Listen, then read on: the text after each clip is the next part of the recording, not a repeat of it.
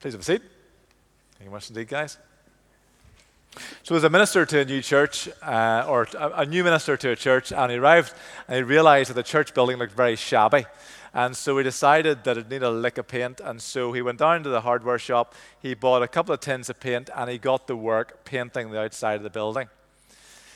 Halfway through, he realized he was running fairly low on paint, so he thought, rather than go down to the hardware store, I'll just thin the paint out. So he did that, and he finished the job. That night he went to bed, and up in the middle of the night he realized there was thunder and lightning, torrential rain outside, and so he rushed down to the church to see how his fresh paint job was faring. And he was horrified to see that the first half, the paint was still there, gleaming, looked great. But the second half of the church building, the thin paint had just run off the building, and it was just back to the bare boards again.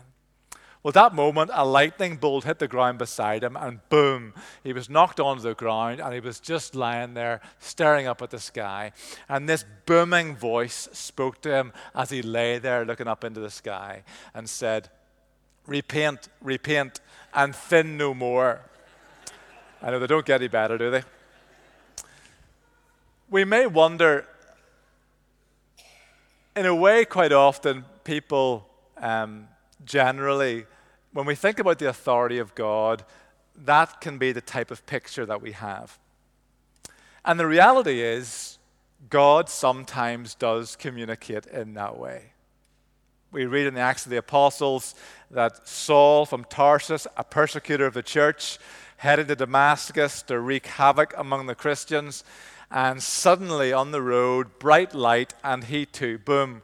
First story is fictional, by the way. He too actually does go down the ground, and he hears a voice, the voice of Jesus Christ. It's like a vision encounter with the risen Lord Jesus. "Saul, Saul, why do you persecute me?" "Who are you, Lord?" Saul asks.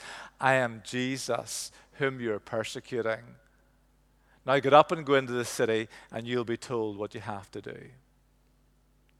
In this series about submission being the way into deeper community with God and deeper community with other people, we may well wonder, is that how Jesus, gentle and humble in heart, sometimes encounters people? And the answer is yes.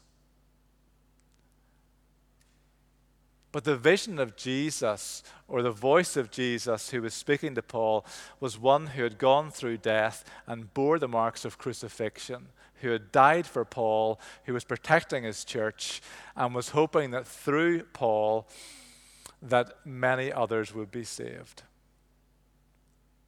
But often Jesus, the risen Lord Jesus, doesn't act in such dramatic ways. Sometimes he does.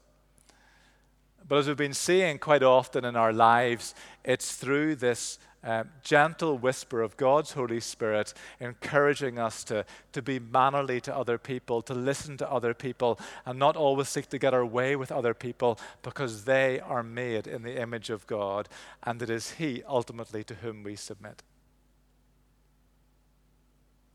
In one of the first weeks, we looked at John chapter 15, and Jesus saying that if we want to have a sweet, close relationship with Him, then we need to utterly obey Him. If you love me, Jesus says, you will obey my commands. It's totally voluntary for us as to whether we do that. It was even totally voluntary for Saul of Tarsus as to whether he continued as Saul of Tarsus or whether he became Paul the Apostle. He still had his free will. There are many, many people in this world, there are many people in history who have had a profound encounter with God, and it has not changed them at all. Saul of Tarsus could have remained Saul of Tarsus, but he became Paul the Apostle to the Gentiles. Today on this Sunday, the Sunday before Advent, it's traditionally the Sunday where we especially remember that Jesus Christ is the King. that every knee will bow, every tongue will confess that Jesus Christ is God. That on the cross, as he was crucified and a crown of thorns was placed on his head, he was enthroned in heavenly glory. He was on earth, but he was being crowned king. A strange place for God to start his fresh reign on earth, but that is what the cross is all about. Jesus, in gentleness and submission, submitting himself to the authorities and to death, to die for you and I, that we, those who are incarcerated in our own sin, could go free and live a life of freedom. So today is Christ the King Sunday. And the last verses of Matthew's Gospel tell us that all authority on heaven and on earth has been delegated to Jesus.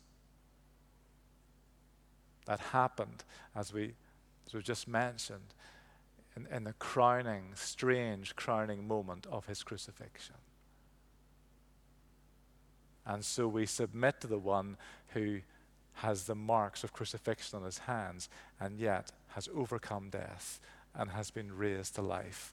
And Jesus Christ is the living King today. God exercises his authority through Jesus Christ in all sorts of ways. Through creation itself, it says in Paul's letter to the Romans that even by looking at creation, we should understand that there is a good God who loves diversity and uniqueness and unity and beauty, that he's a strong and powerful God. But God also speaks to us through the church. He speaks to us through, the Bible tells us, dreams and visions. He speaks to us in a multiplicity of ways. But the primary way he speaks to us is through the Bible. As Liz finished her reading today, she said, "This is the word of the Lord." And we said, "Thanks be to God." Because the primary way that God exercises his authority is through the authority of Scripture. He does so in other ways as well, prayer being an important one. But if we want to understand how does God today exercise his authority, it is through his people who gather round and who willingly submit to what God teaches us in Scripture. So every Sunday as we gather together, we have a Bible reading. And the primary way for us to read the Bible is actually together, so that we understand and we can pray about it and discuss it and reflect on it and make sure that we know what we're hearing, what God is saying to us through Scripture. We can also read it by ourselves. It's important to read it each day by ourselves, and it's good to have a set of Bible study notes or a Bible in 1 year app or whatever it happens to be to help us to understand what it is that we're reading. It's also important to read it widely, that we don't just keep going back to the parts that we like or we can live with, but we read all of it. As Paul was saying to the young Timothy in our reading, he was saying, the Scriptures are able to make you wise for salvation in Jesus Christ. They are the God-breathed Word of God, that they are useful for teaching and training and rebuking, correcting and righteousness, so the servant of God can be equipped for every good work. They'll give you wisdom, Timothy. They're useful to you, and they'll show you the way of salvation. There are 39 articles of religion in the Church of Ireland, and number 6 says that Holy Scripture contains everything necessary to salvation. That doesn't mean by owning a Bible or holding a Bible or reading a Bible that I will enjoy the fullness of salvation. That only comes in a relationship with Jesus Christ in which we are forgiven and washed clean. And he comes and fills us with his Holy Spirit. But what that means is that the Bible tells us everything we need to know in order to enjoy an eternal relationship with God. Jesus Christ is the authority of God. He is the Word of God made flesh. And yet he continues to communicate to us. Yes, in his church, but as his church with the authority of Scripture right in the middle. And we listen and we pray and we reflect and we trust the fact that God will transform us as we gather together as his community and we listen to his word being read. And transformation is exactly what the Lord wants to happen. Paul says in 2 Corinthians 3:17, "Now the Lord is the Spirit, and where the Spirit of the Lord is, there is freedom. And we all who with unveiled faces contemplate the Lord's glory are being transformed into his image with ever-increasing glory, which comes from the Lord who is the Spirit." Just as it was from the early days of the church, we read in Acts chapter 2 that the disciples and the apostles gathered together and they devoted themselves to the apostles' teaching, to the fellowship, to the breaking of bread, and to prayer. And out of that, all sorts of wonderful things happened. There was miracles, there was generosity, there was shared meals, there was praise, and the church grew every day. Someone was added to the church. Sometimes there were days where there were thousands of people added to the church. And still in the world today, there are days where there are thousands of people in one day added to the church. God is building his church by the power of his Holy Spirit, and obedience to Scripture is right at the center of it. So we read it widely, we read it deeply, we are alert to the Holy Spirit, we pray for the Holy Spirit to guide us, to give us insight, and we're praying that transformation happens in our lives as we read Scripture, as we read it personally, as we read it in church, as we read it in our life groups, as we study it together. The purpose of all that is transformation, that by the Spirit of God, we become increasingly like Jesus Christ, and we, with unveiled faces, by the power of the Holy Spirit, contemplate the intimate presence of God the Father, Son, and Holy Spirit. We also respect its literary style, the fact that parts of the Bible are history, parts are poetry, parts are song, parts are letters, and parts are apocalyptic literature. In other words, they're written in highly symbolic language to protect those who wrote it and to protect those who are reading it, like the book of Revelation, written in code at a time of persecution. So we need to recognize that there are some parts written in symbols, there are some parts written in letters, there are some parts which are songs and poetry, and there are some parts which are history. There are some parts which are law. And we need to recognize what type of genre is this that we are reading. Is this a song? Is this a law? Is this poetry? What is it that we're reading? We also need to respect the whole structure of Scripture. About a year or so ago, we did a series called God's Big Picture, based on Vaughan Roberts' really good book, God's Big Picture. We don't tend to spend too much time rethinking the titles. A more probably simple and straightforward one is Bishop Tom Wright gives a 5-act structure for the Bible, which I think is very useful. The first is creation, the second is the fall, the third is Israel, the fourth is Jesus, and the fifth is the church. And it's important for us to be aware in what act are we whenever we read Scripture. Act 1 and Act 2 are very short parts of the Bible, but their effect is immense. Genesis 1 and Genesis 2, all about creation. Genesis chapter 3, all about the fall. And yet the whole history of Israel and mankind is a play out of what that fall looks like. Then there's the people of Israel from Abraham to the end of Malachi, to the end of the Old Testament. It's all about the people of Israel. But then Jesus comes. And we have what's become to us, the apostles' teaching has become developed into the New Testament. And we have the Gospels, which are unique and which are So precious to us because they tell us about the actions and the words of Jesus. And so at our 10 o'clock service, at our monthly communion, when it comes to the gospel being read, we all stand in reverence of the fact that these are one of the 4 gospels that tell us about the words and actions of Jesus. Then there's Act 5, which is the Acts of the Apostles to the end of the New Testament. We are Act 5 people. We live in the era of the Acts of the Apostles onwards. And from the biblical perspective, nothing of that much importance compared to the rest of it has happened since Jesus rose from the dead and breathed out his Holy Spirit. We've been in Act 5 now for 2,000 years.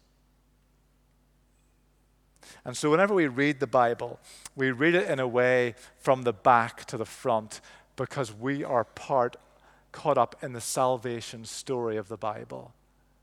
We read it as those who know how the story ends. And so whenever we read the wisdom and the ethics and the doctrine of the Acts of the Apostles to Revelation, it applies directly to us now. There is a cultural context, but in terms of the wisdom and the ethics and the doctrine that are there, it applies unchanged to us today. The same is true of the teaching of Jesus, except in those small number of cases where Jesus says something which is purely time-bound for his 12 closest followers. So in Matthew chapter 10, he says, "Go only to the lost sheep of Israel." And he sends them out. Don't go to the Gentiles, just go to the lost sheep of Israel. But then in Matthew chapter 28, the last part of Matthew's gospel, Jesus says, we're done with that now. And the risen Lord Jesus says, now go everywhere to every nation and make disciples and baptize them in the name of the Father, Son, and Holy Spirit. And I am with you always to the very end of the age, to the end of Act 5 that you and I are caught up in today. And this is really important for us in terms of how we understand the flow and the complexity of Scripture and how God exercises his authority to us today through his written word, through these 66 books, 39 Old Testament, 27 New Testament. And we know the fact when we read Acts to the end that this applies directly to us, that the vast, vast majority of what Jesus says, except some very particular things, apply directly to us. That Scripture actually helps to interpret itself. So when we read Matthew 10 and go, does that mean we only reach out to Jews? And then Scripture interprets itself and tells us, no, Jesus has overturned that, has modified that. We're to go to the ends of the earth. It's important for us to remember that the Bible is all about Jesus from the very start to the very end. He is the hero of the story. And so as we look back through the lens of Jesus and the lens of the New Testament into the Old Testament, we do so being aware that we are Act 5 people.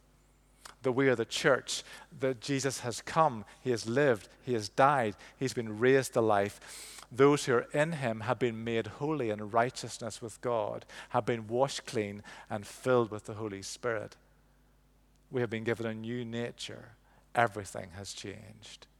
And so when we look back into the Old Testament, we recognize the fact that we're doing so from Act 5.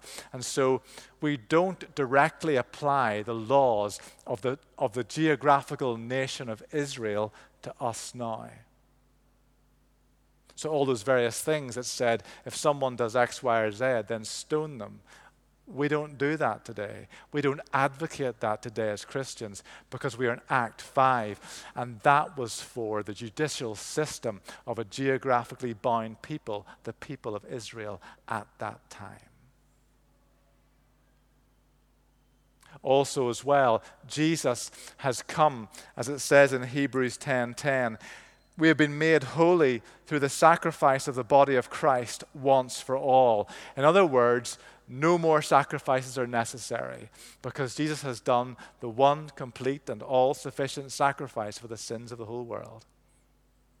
And so we don't seek to rebuild the temple. We have no interest in rebuilding the temple. Why? Because the temple was for animal sacrifices. Why? To bring forgiveness of sin to the people of Israel.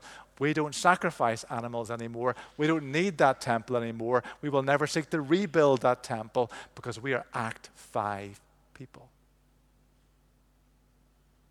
The purity laws. We have been made pure and holy and righteous through Jesus Christ. The purity laws of Israel no longer apply to us.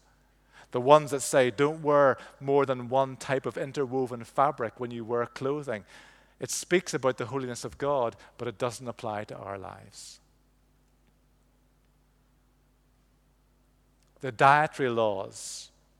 Mark chapter 7, Jesus declared all foods clean. The dietary laws no longer apply to us.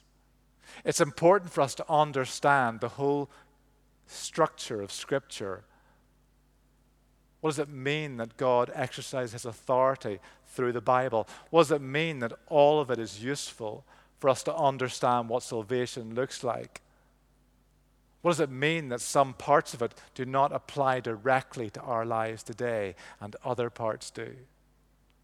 We need to understand how to read Scripture and how God communicates to us today. So when we read something in the Old Testament, we never apply it directly to our lives before going into the New Testament. And saying, how has the New Testament either reinforced or developed this? And so, for instance, in the Old Testament, one of the Ten Commandments in Exodus chapter 20, the Lord says, you shall not murder.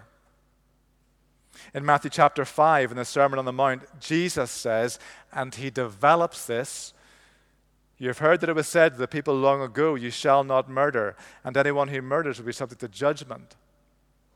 But I tell you, says Jesus, anyone who is angry with their brother or sister will be subject to judgment. So there are laws in the Old Testament that are brought to their conclusion. They are fulfilled in Jesus Christ. And there are others that Jesus has fulfilled, like the purity laws and sacrificial system, that Jesus has fulfilled, and they no longer apply to us. We still read about them because they tell us something of the nature of God, but Jesus Christ is the one sacrifice for sins. And today, because we're thinking about adoption and fostering, there are loads of verses in the Old Testament that speak about justice for orphans and for widows. Isaiah 1:17 says, learn to do good, seek justice, correct oppression, bring justice to the fatherless, plead the widow's cause. And so then we go on to the New Testament, and we probably think it sounds like a good thing, but I better just check in the New Testament, what does it say? And James 1:27 says, religion that God our Father accepts as pure and faultless is this, to look after orphans and widows in their distress, and to keep oneself from being polluted by the world. It's reinforced. So we always read the Old Testament and we look at where are we in the 5-act scenario. How has Jesus transformed everything? And what are timeless truths that he reinforces and the apostles reinforce?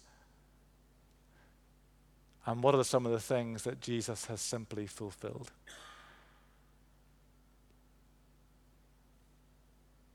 And remember the fact that the story isn't over yet. That we have the privilege of being in this Act 5, that we are being shaped as the people of God by the Holy Spirit with the authority of God in our midst. Yes, exercised through prayer and the church and creation and dreams and visions, but primarily through the whole story of which we are part. And we remember that Jesus Christ is going to return. And the story will come to a glorious conclusion. And there'll be a new heaven and a new earth. And every knee and every will bow and every tongue confess that Jesus Christ is Lord. And we, as the people of God, will have entered into that place of deep intimacy. We will be overwhelmed with the sense of the power and love of God. Something that we get a little flavor of in the midst of our worship, in the midst of living lives that are filled with worship and prayer. A little taste of what it will look like to be utterly immersed in the presence and the love of God. There'll be no need for any temple. There'll be no need for any sacraments. Prayer as we know it will not be the same. Worship will be transformed. And there'll be no need to read this anymore.